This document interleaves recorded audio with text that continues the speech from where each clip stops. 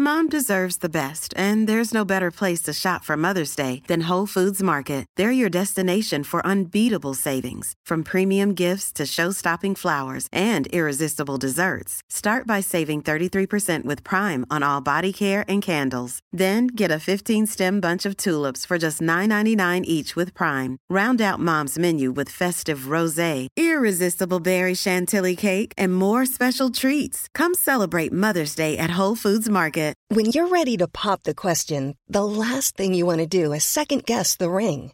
At BlueNile.com, you can design a one-of-a-kind ring with the ease and convenience of shopping online. Choose your diamond and setting. When you find the one, you'll get it delivered right to your door. Go to BlueNile.com and use promo code LISTEN to get $50 off your purchase of $500 or more. That's code LISTEN at BlueNile.com for $50 off your purchase. BlueNile.com, code LISTEN.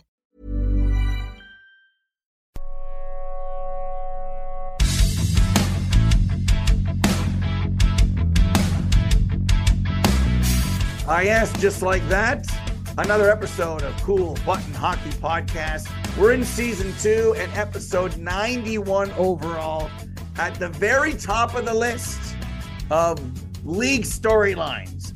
We've talked Boston, we've talked Vegas, but maybe it's time to talk New Jersey.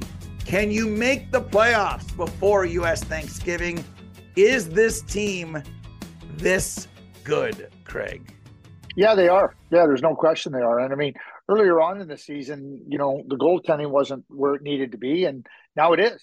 And they're quick, they're fast, they're competitive, and you know, when you think about how they play the game, and they play it in that manner where they're on their toes, and if you are not sharp against them, they can transition so well and attack you quickly. So you know, they're going to get their own chances. But, you know, they create a lot of opportunity off of your mistakes that they're forcing.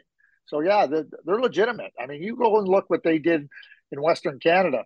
6 points. They said, thank you very much. We're out of Western Canada, you know, and, you know, we didn't get hung up out there. Beat some pretty good teams in Alberta and Edmonton and Calgary. So they're real. They're a good team. Two teams that are in that surprising category went in and won both games in Alberta, and that was Buffalo and New Jersey. You wonder what this does. Well, it bodes well for both teams moving forward. The thing about the Devils, just watching them, Craig, and, you know, fake pro scouting them, as you taught me to, you know, I love when we went to the rink and you taught me how to scout. It almost added another notch to my lipstick case, as the song said. So I'm watching fast hockey. I'm watching and saying, if everyone moves the puck and we all might be B- or B+ players, we're playing A hockey, and the movement, you say to yourself, okay, is Tatar that good? Is Mercer that good? Is Hischier's playing the best hockey of his life right now? And the thing about him is he's a great one because he kills penalties. He's on the ice if you're up by a goal late. Hughes is not ready to play winning face-off and be that, but to make Hughes the 2, they each have played with Bratt. Like, to me, in watching that game, I felt bad for Ryan McLeod. We had McLeod versus McLeod, which is a great storyline. Ryan, here's the thing, kids. One play, 3 minutes to go, 3-2 Oilers. He's at the offensive blue line, and if he gets the puck in, Oilers probably win. But he doesn't. There's a miscombobulation. The Devils come down and score an ugly goal by Graves 7 seconds later. And I'm thinking of Martin Biron told me, Lindy Ruff had a design play to open up an all-star game. And Chara looks and says, is he kidding? No, that's Lindy. They win the draw. They do a little down, out, and in. They hit Bratt, and he scores. And I went to myself, that's Craig. I love it when a plan is executed with skilled players. And of all the Devils this year, the one that's wowed me the most is Jesper Bratt. So it was a good year last year. What took him sort of so long? Are we honestly thinking that he could scratch a 90-point season? That's the way things are. That's the numbers right now, Craig. Where are we on Jesper Bratt, who seems to be the biggest straw offensively on this Devils drink? Well, you know what, and you know, when we look at the entire picture, you know, young players for the most part, they're not really ready to come in and, you know, contribute at the NHL level to their 22, 23 years old. And when you're a smaller player, it's even harder. You got to have that physical maturity. we see the exceptions to the rule, which are the brilliant players. But I've said this many a times. Nathan McKinnon wasn't until his 5th season that he went to star status, superstar planet status. In his first 4 years, even though he was the first overall pick, one rookie of the year, he wasn't a player, and he was top notch. Takes these players a little bit of time. I think that Jesper Bratt has a lot of support around him, and I think that Lindy really uses him for his strengths. How many times do we see players? Oh, he doesn't do this, he doesn't that. Lindy goes, you skate, you're freewheeling, we're going to set up plays for you. With the way the game is called and the standard on obstruction and interference, you can have these design plays. And if you have players that can pass the puck well, you're going to be a fast team. And when you have players that are really good skaters and are quick and with speed, they're going to be able to take advantage. That's what you saw on that goal against Edmonton. So Lindy's looking at it and going, well, why will I not take advantage of the skill and speed I have? So Jesper Bratt's a real top-notch player. And I don't think last year was any accident. You and me talk about this all the time. A point a game is really hard to do in this league. It's really hard to do. So, but somebody that's dynamic like that with the skill around him, he's capable. He's capable of being more than a point a game guy. So with the Devils goaltending, Mackenzie Blackwood has been injury prone. Say what you will about the skill that Mike Johnson, our buddy, talks about staying healthy. Vitek Vanacek, Jonas Siegenthaler, and Brendan Smith with this group. Like when things are going well, sometimes it's like the meal tastes better than it is. It's like, no, this is really good. Is it 5-star? Is it they're just playing 5-star? Riding a certain wave. I could legitimately seeing them, say, taking the Capitals playoff spot. And maybe the Islanders take the Penguins playoff spot, maybe. But these guys aren't the Rangers or Carolina, right? Right?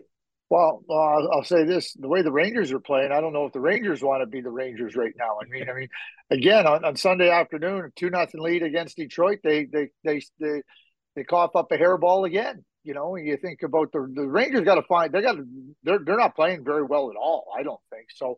When you see a team like the Devils playing as well as they are, keep in mind too. Siegenthaler's a good player. He's a really good, defensive defenseman that can move the puck, and he's territorial. The trade they made for John Marino has paid real dividends for that team. They traded for Ryan Graves the year before. Colorado had to move some players out because of money. So, the Devils are taking advantage. Steve, you hear me? And they got Luke Hughes coming. And they got some Kevin Ball's a big, strong defenseman. They got some really good defensemen. This team is on an upward trajectory. And again, I just mentioned John Marino. I just mentioned Ryan Graves and everything. And it drives me crazy. I got to stop being driven crazy. When I hear managers talk about how hard it is, we're trying to get defensemen. And they go, it's hard to get defensemen. And I see teams all around me getting defensemen. Like I keep looking. I go, they got a defenseman. But all the whining that goes on from teams, it's hard. We're trying to get a defenseman. Yeah, well, I guess you're not very successful. You're not doing your job very well. I just named 2 guys that Siegenthaler, Marino, and Ryan Graves.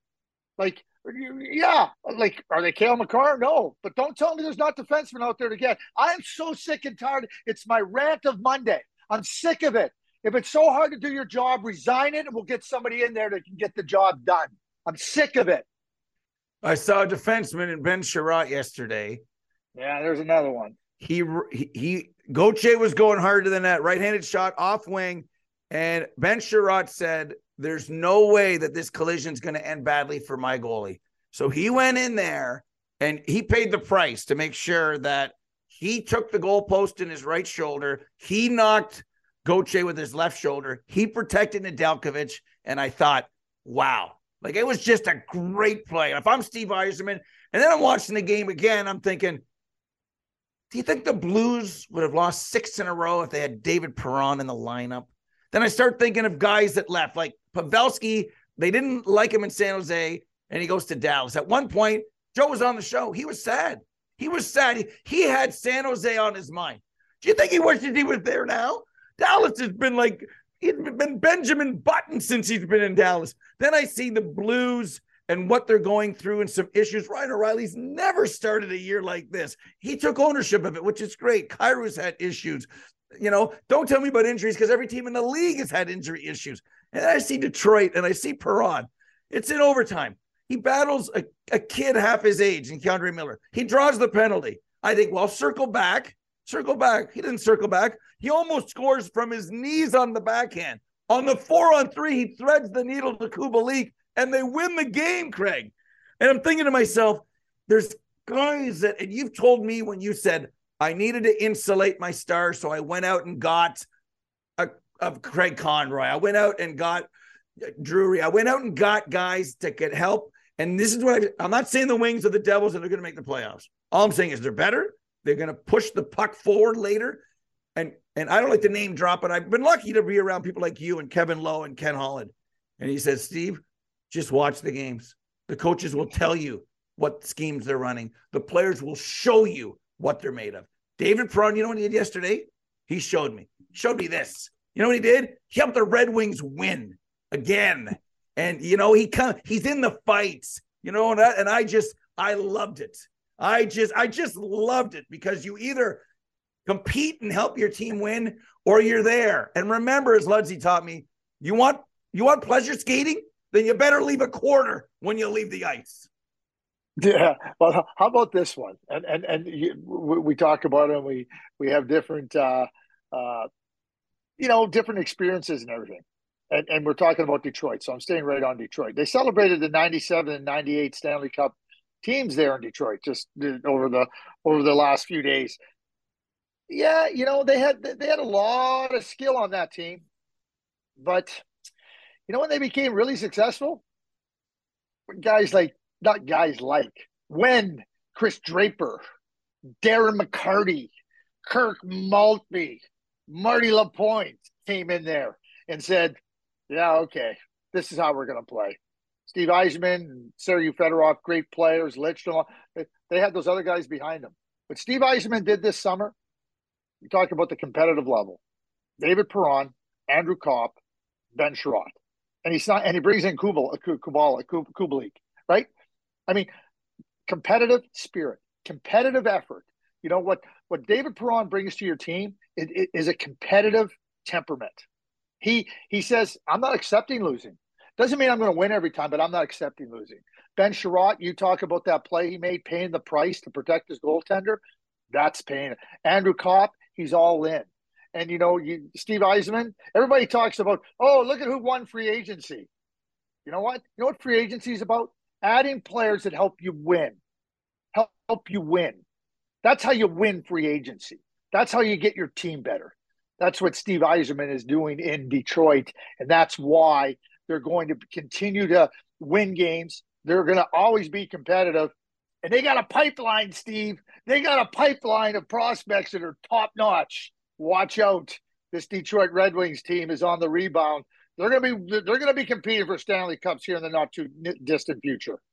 And they got either players on the roster who are hurt that are either going to stay with the program or could possibly be traded. So that gives them more options on improving the overall look of the club. So a guy that you know very well, Doug Armstrong, came out with some interesting comments last week, and I love how he backed Craig Berube.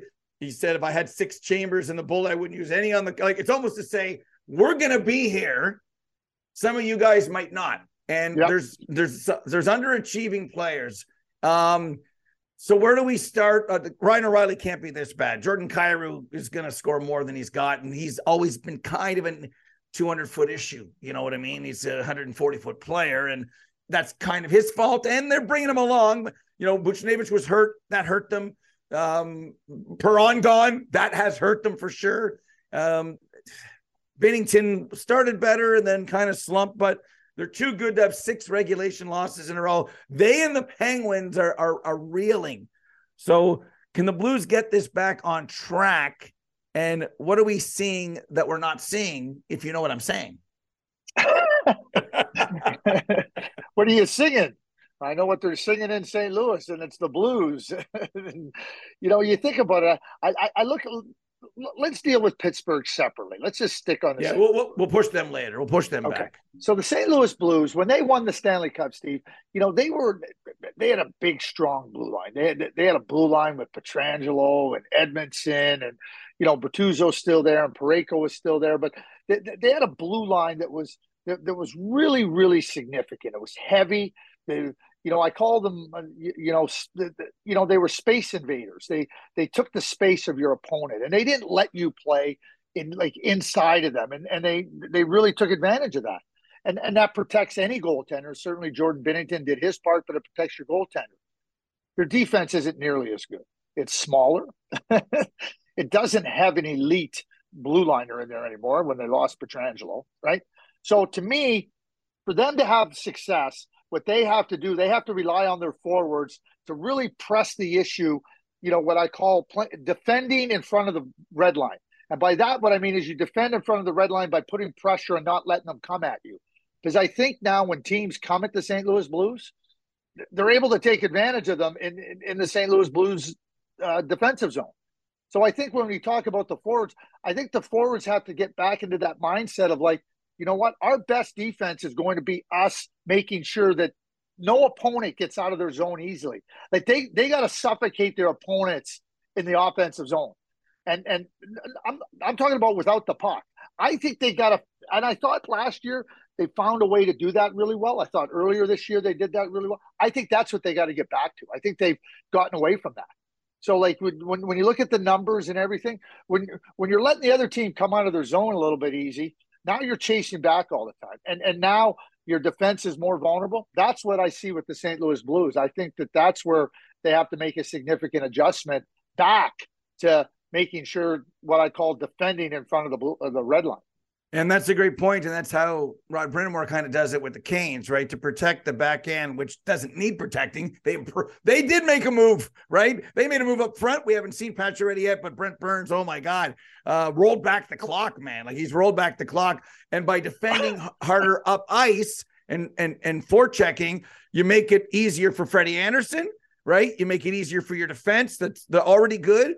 And you create offense from that. And why would I engage them at their blue line or at center or in my own zone when given the choice with my speed? We use the word relentless, and the 2019 Blues were relentless. Their blue line, when you mention who's not there, like Jay Bouwmeester, when people say, and I had a little argument with somebody from Ottawa, like Jay Bouwmeester and say Thomas Chabot, two different players.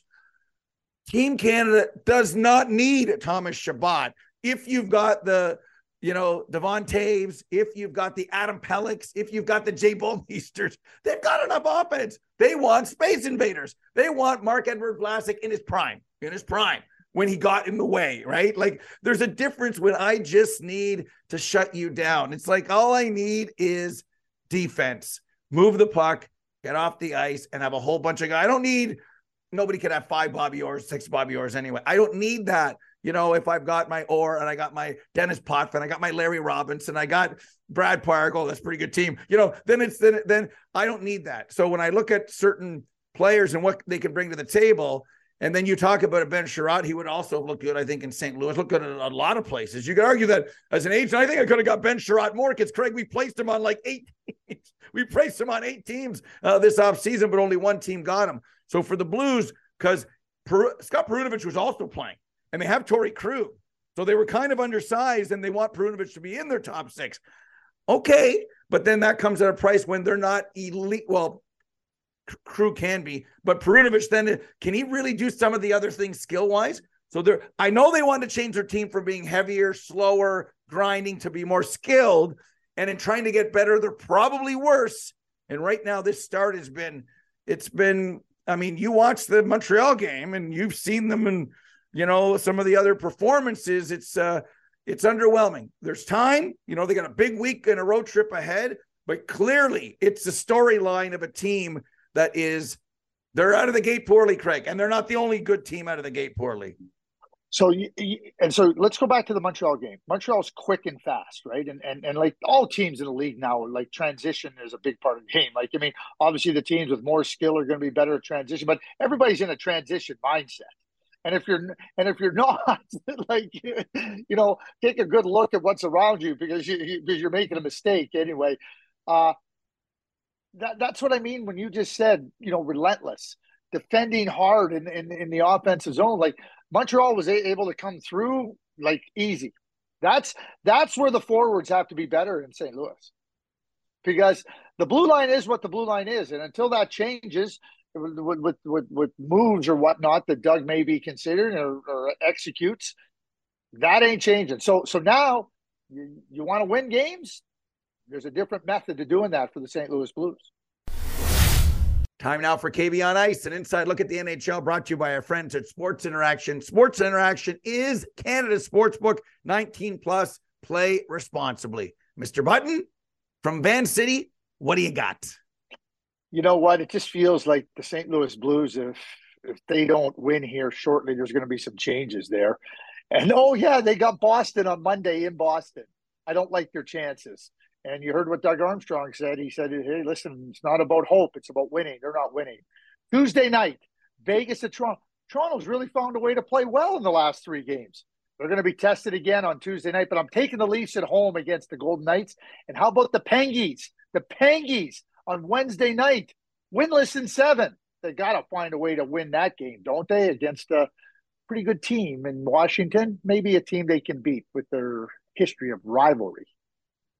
I will take St. Louis to end the skid in Boston. Ooh. Yes. Feels like a 4-3 overtime or shootout game. And the Oilers go in to beat Tampa. Also feels like a 4-3 shootout or overtime game. And some will say it could be a preview of the Stanley Cup final. I think we overuse those phrases, so I probably shouldn't have brought it up. But anyway, a big week for some teams that have been, as we say, Craig, underwhelming. Sports Interaction is Canada's sportsbook. Log on to SIA.com/coolbuttonpod. That's us. Sign up and deposit today. Canada's sportsbook is Sports Interaction. 19 plus. Please play. And like us, win responsibly. Cha-ching, says each. Brandon Tanev, Yanni Gourde. It's a pretty good game on Saturday. Obviously the best stretch of Seattle Kraken hockey. All this with Grubauer hurt again. Their team save percentage is in the 880s. Like they're driving a horse and buggy here. They're in the 800s here. I mean, I love Martin Jones and he's 6-3-1, but he's at 901. So hey, everyone's got issues, but at least they're winning. But for the Penguins, I mean, it was supposed to change against Boston. It was supposed to change against Seattle, and it hasn't. Now there's still a long runway. We just talked about teams in the Metro that are underachieving. So is there pressure on Mike Sullivan? Is there pressure on the dynamic duo, Hextall and Brian Burke? What would you do if it was you? If it was you and you're angry this morning, you're an angry button waking up on a November morning. What do you do? Do you calm the team? Do you go down with it? Like, when would you meet with a team, Craig? I mean, first of all, you got Mike Sullivan there, and Mike Sullivan's got his finger on the pulse. I mean, like, good luck. I mean, if you're thinking about, thinking Mike Sullivan doesn't have his finger on that pulse, he's a darn good coach. And, you're to me, I'd be spending more time talking to him, trying to work through potential solutions and not co-solutions, talking to him about different types of players we need. I don't have a problem with Mike Sullivan one bit. I like the Pittsburgh Penguins core of their team. I have no problem with Letang. I have no problem with Petrie. I have no problem with Crosby, but I don't have any problem. You know what they got? They got too many players that don't give you very much. They got too many players that I call it, like, I use football analogies here. It's field position. So you're trying to gain field position. And so Crosby and Malkin and Gensel and those guys, they gain advantages. And then the next group of players come out, forwards I'm talking about, come out and they just retreat. And now you give up all that space and you give all that field position. They have too many that are giving too little. I'd be making changes in the forward group. Who? Zucker? Well, I mean, you're Kapanen, Danton, Heinen, those guys, they don't give you enough. My good friend Tim Bernhardt, you know what he called them? 20, 40 players. 20 games are really good and you love them. 20 games are okay and you kind of tolerate it. And 40 games, you don't want them. That's where I find the Penguins. They're getting too little from too many. And it ain't 87, and it ain't 71, and it ain't 59. It's that group below them. I saw it in Calgary a few years ago, and everybody wanted to jump on Monahan and Gaudreau and those guys. They were performing. They didn't have enough behind them. Oh, so what do they go and do? Oh, yeah, that's right. They go and get Blake Coleman. You know what? There's players out there that you go and get. And everybody, Steve, I have a thing, and then Scott and everything, I call them attractive players you don't want. They look good. They give you flashes. They're inconsistent. You know, you keep this hope that what you've seen in flashes is going to be more. It never is. It never is. That's the way I look at the Pittsburgh Penguins. I think they got to make some significant changes in their forward group. Here's the problem, Steve. They got players that are on contracts, and Brian Rust isn't one of those guys. Don't get me wrong. I don't have a problem with Brian Rust. You know, we're talking about guys that they don't have enough deeper down their lineup. And people go, oh, you're going to blame those guys? No, I'm not blaming those guys. They are what they are. What I'm blaming is the composition of the team in that area. You gain position, and you lose it. You gain it, you lose it. And in the course of a game, the better teams you play, they're not giving it up. So you're just getting backed up more and more and more. So you would move one of or all of Zucker, Heinen, and Kapanen. They are 20, well, 20, 40. I need a different mix. You know, hey, listen, you look at I've used this example many a times. In 1998, we traded for Mike Keane and Brian Skrudland from the New York Rangers. You know what I called them? Rusty nails. We needed some rusty nails. The Pittsburgh Penguins need some rusty nails. I think Brian Burke would like to get some rusty nails in there. I don't think I have to do any convincing of Brian. Well, Jeff Carter banged up hasn't helped, and that would move someone down or bump someone out. And if you, not meaning you, I mean you philosophically, like the 20, 20, 40s or get fooled by them in the hockey world, then there's somebody else out there that always says, well, if this guy's on the market, he could help us because we've got some 20, 20, 40s as well. So sometimes maybe you're just rearranging the chairs on the Titanic. So we like the right side of their defense. I'll tell you a story. Let me tell you a story. Okay. Because it's an important story. Dave Gagne was a really good player for us in Minnesota and Dallas. And then we traded for Joe Nieuwendyk. And we went and David swung, we put him on the wing, and he tried his hardest, but he wasn't a winger. He's not a 20, 20, 40 guy. I'm not trying to put him in it, but he wasn't a winger. He tried to do everything he could. We know what kind of skill he had. And it was a square peg in a round hole, as Doug Jarvis described. We made a trade with Toronto. We ended up getting Benoit Hogue, a left winger, and we traded Dave Gagne. And Doug Jarvis said, he goes, we're a better team with Benoit Hogue. Not that he's a better individual player than Dave Gagne, but he's a better fit for our team. And so it's not about – and another team can benefit from a Kasperi Kapanen or somebody like that. But for me, the Pittsburgh Penguins need some rusty nails. And so how you compose your team, I think, is really important with respect to that. So that's the story. Like, you know, it's not – sometimes you need a change.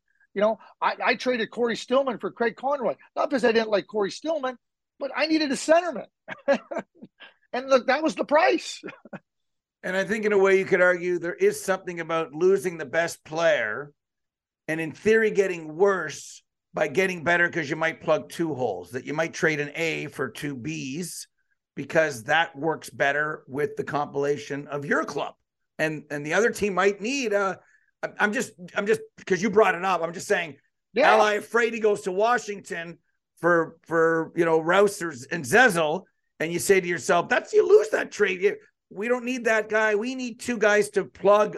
We need a 4-5 defenseman, and we need a third line center because we've got other pieces. And you're not saying you draft the other two over the one, but it's like what you're saying is what works for us. But that's knowing your team, because we've talked about the Penguins' defense. Letang, Petrie, Jan Ruda on the right side. Dumoulin, and then Marcus Pettersson, the Dragon, and right now Pierre-Olivier Joseph. So is that in front of Jarry and DeSmith fine. Because if that's all fine and they've already made their moves, because right now everyone's talking in New Jersey, we're so happy we have John Marino. We love John Marino. John Marino's playing great. John Marino's playing with Ryan Graves. He's playing great. So they're happy. Is there buyer's remorse about making that move? Or is solving the forward problem the issue here too? Because I'm looking at the left side of the defense. And if that is any issue in Pittsburgh moving forward, or if we're nitpicking, I saw some gap control on Saturday I didn't like. That's not a reason to move anybody. I just like the defense. I like my defenseman up. You get the back pressure, my defenseman. When you allow these zone entries and you give these players today that much time and space, when Jessica doesn't gap up, she walks home, Craig. That's what I say. You're walking home right now. You got to be on these guys. You can't gap up, though, if you don't have support coming from behind. Oh, yes. Yeah. That's exactly what I just talked about. Okay? Defensemen, I have no problem with the Penguins' defense. And you know something in this stretch? P.O. Joseph is a positive player in this stretch here. Dumoulin's been a little bit banged up. We know that. I have no problem with their blue line.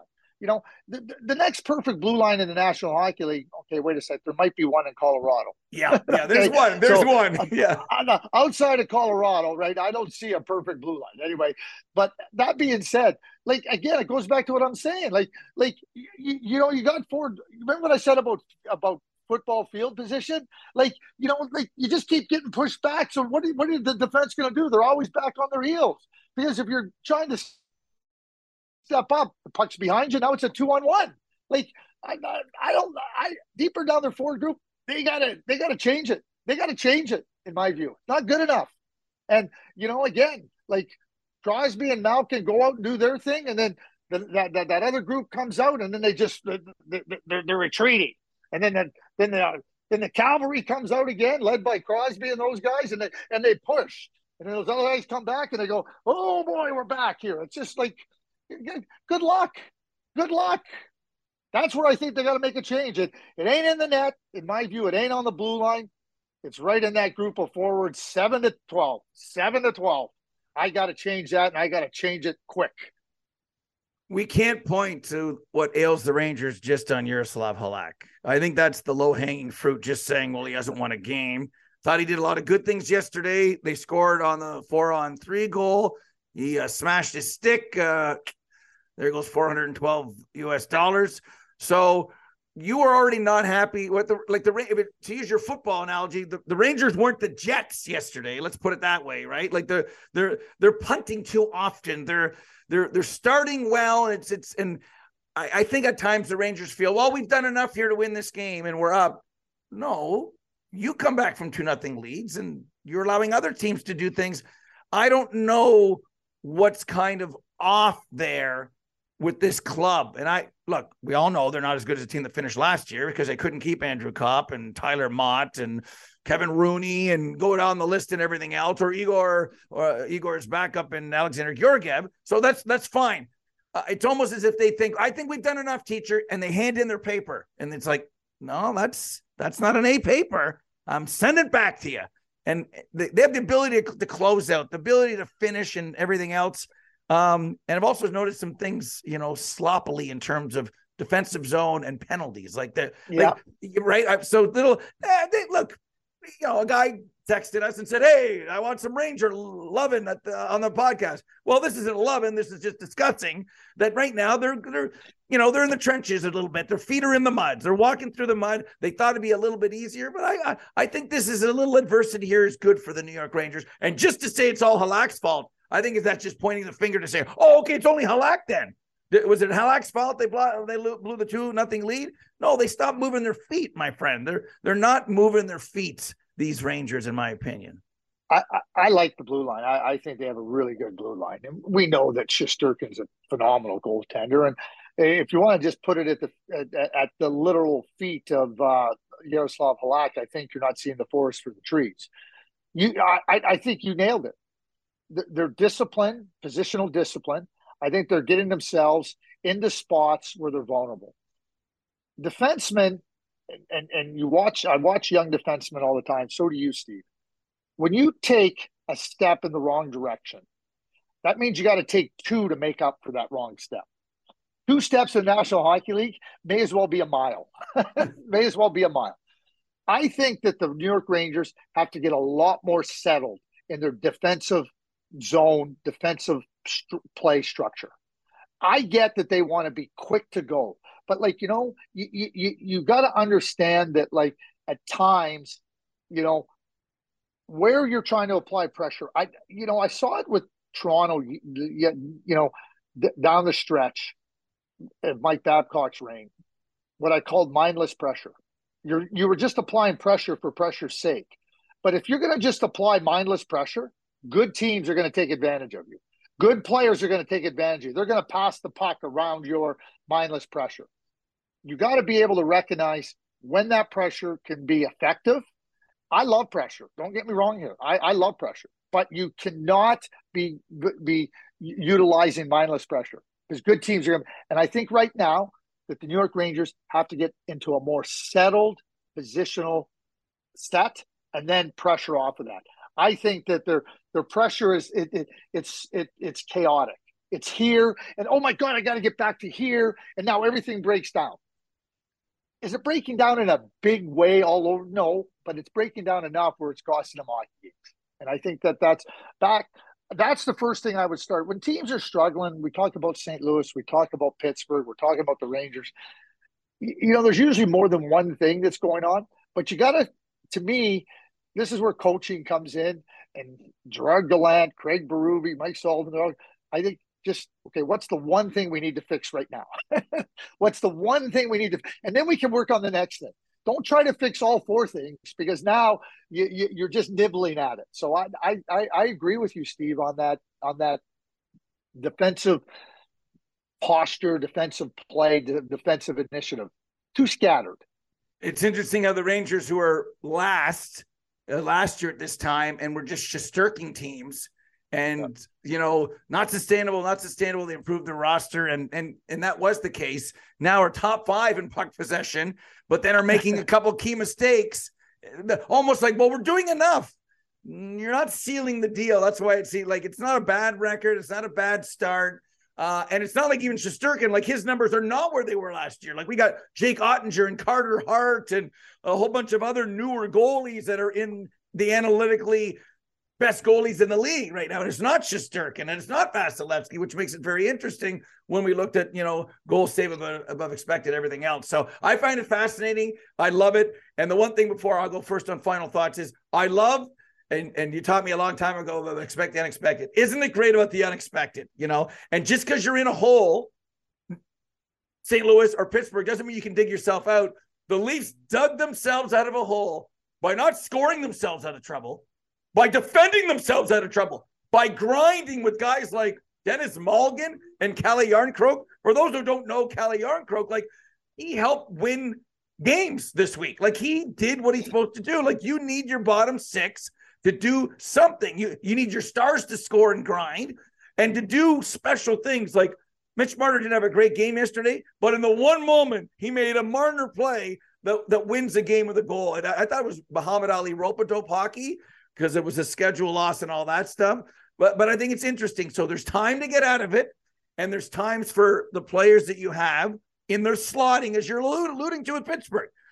Using your football analogy, the Leafs kept pushing the Canes back, and then they had to punt. Then they got good field position, and then they scored. That's what happened on the Tavares goal. So that's something to watch for. Okay, trades and pie in the sky. If things keep going wrong in Vancouver, I'm just going to throw this out there, okay? I'm going to throw out there that they're willing to trade Quinn Hughes to only New Jersey in a trade that New Jersey knows that they will lose. That to make this thing happen, a 3-for-2 or whatever it is, that we would entertain doing a favor down the road, if this thing in Vancouver is going sideways. I know it's pie in the sky. I know I'd like to get all the Hughes brothers together on one club, but it's not a trade. It's not going to be a hockey trade. It's a trade that the Canucks will win, that they say, we're dictating the terms. And those terms would include a Dawson Mercer, like certain things, but the Devils, to get the brothers united, would lose, Mr. Button. I'm just throwing it out there for Jim Rutherford and his cast of thousands to think about, to say, we're willing to do this as a favor to you guys, but we will win the trade. just something to think about, Mr. Craig Button, just to get the, what do they call them?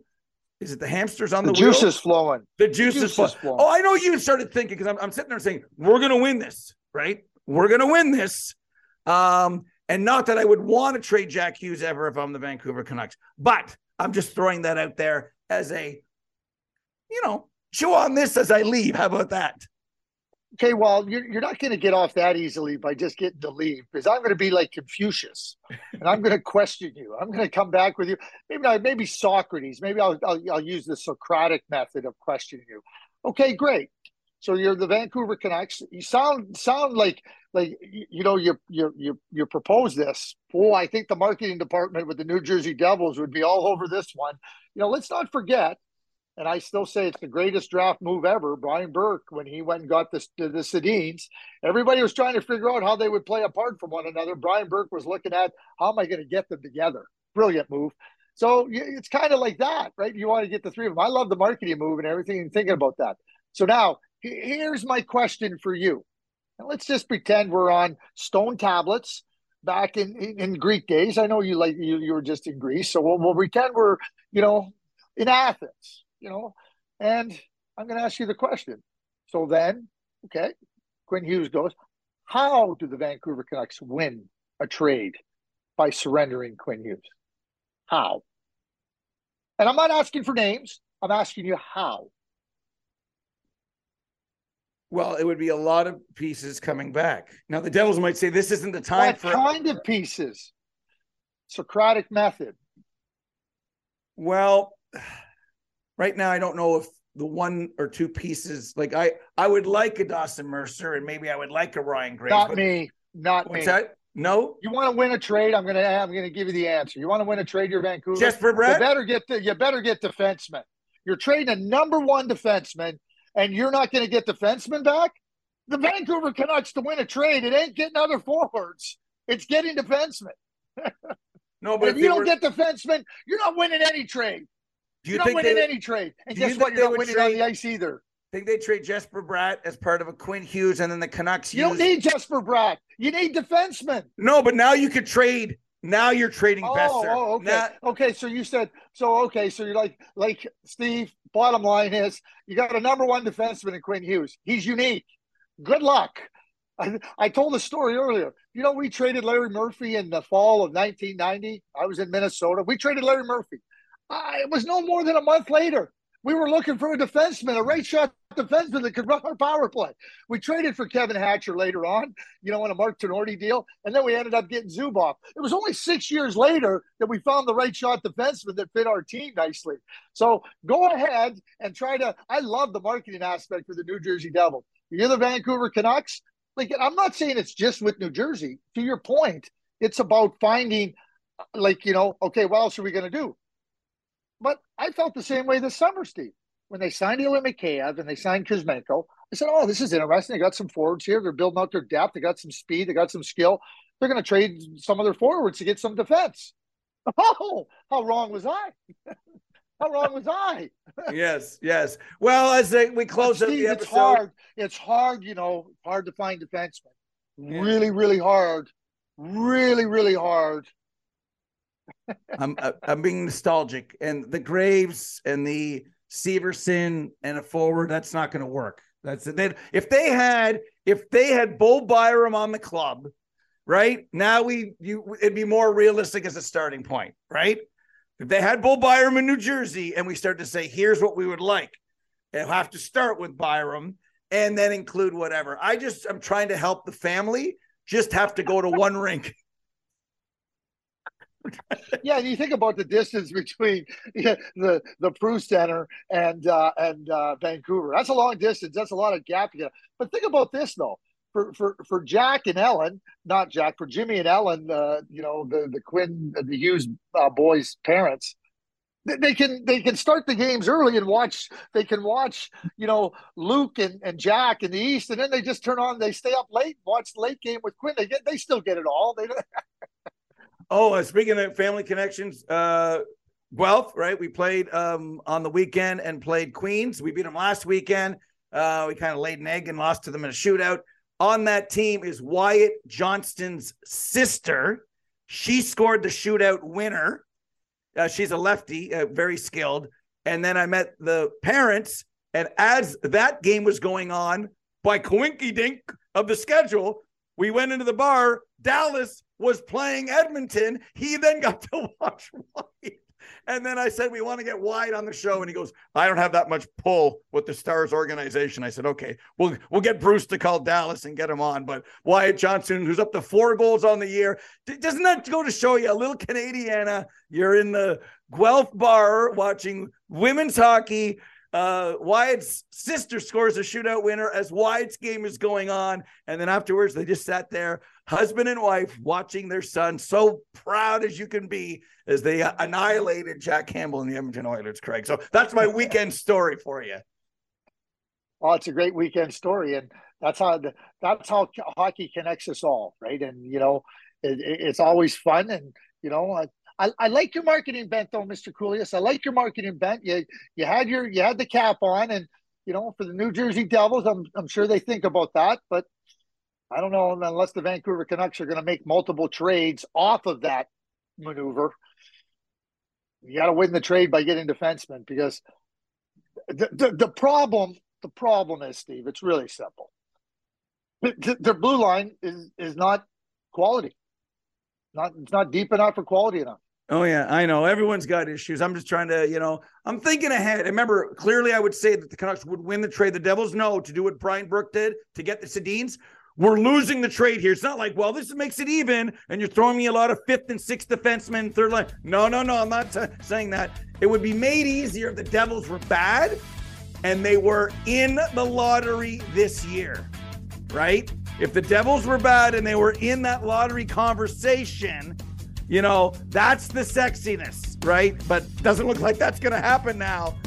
So this trade is on hold, as is this episode. For Craig Button, Bruce Bolton, I'm Steve Coolies. We'll see you around the corner at 92. Enjoy your week, everyone, and try to be good to one another. Just try, okay? See you.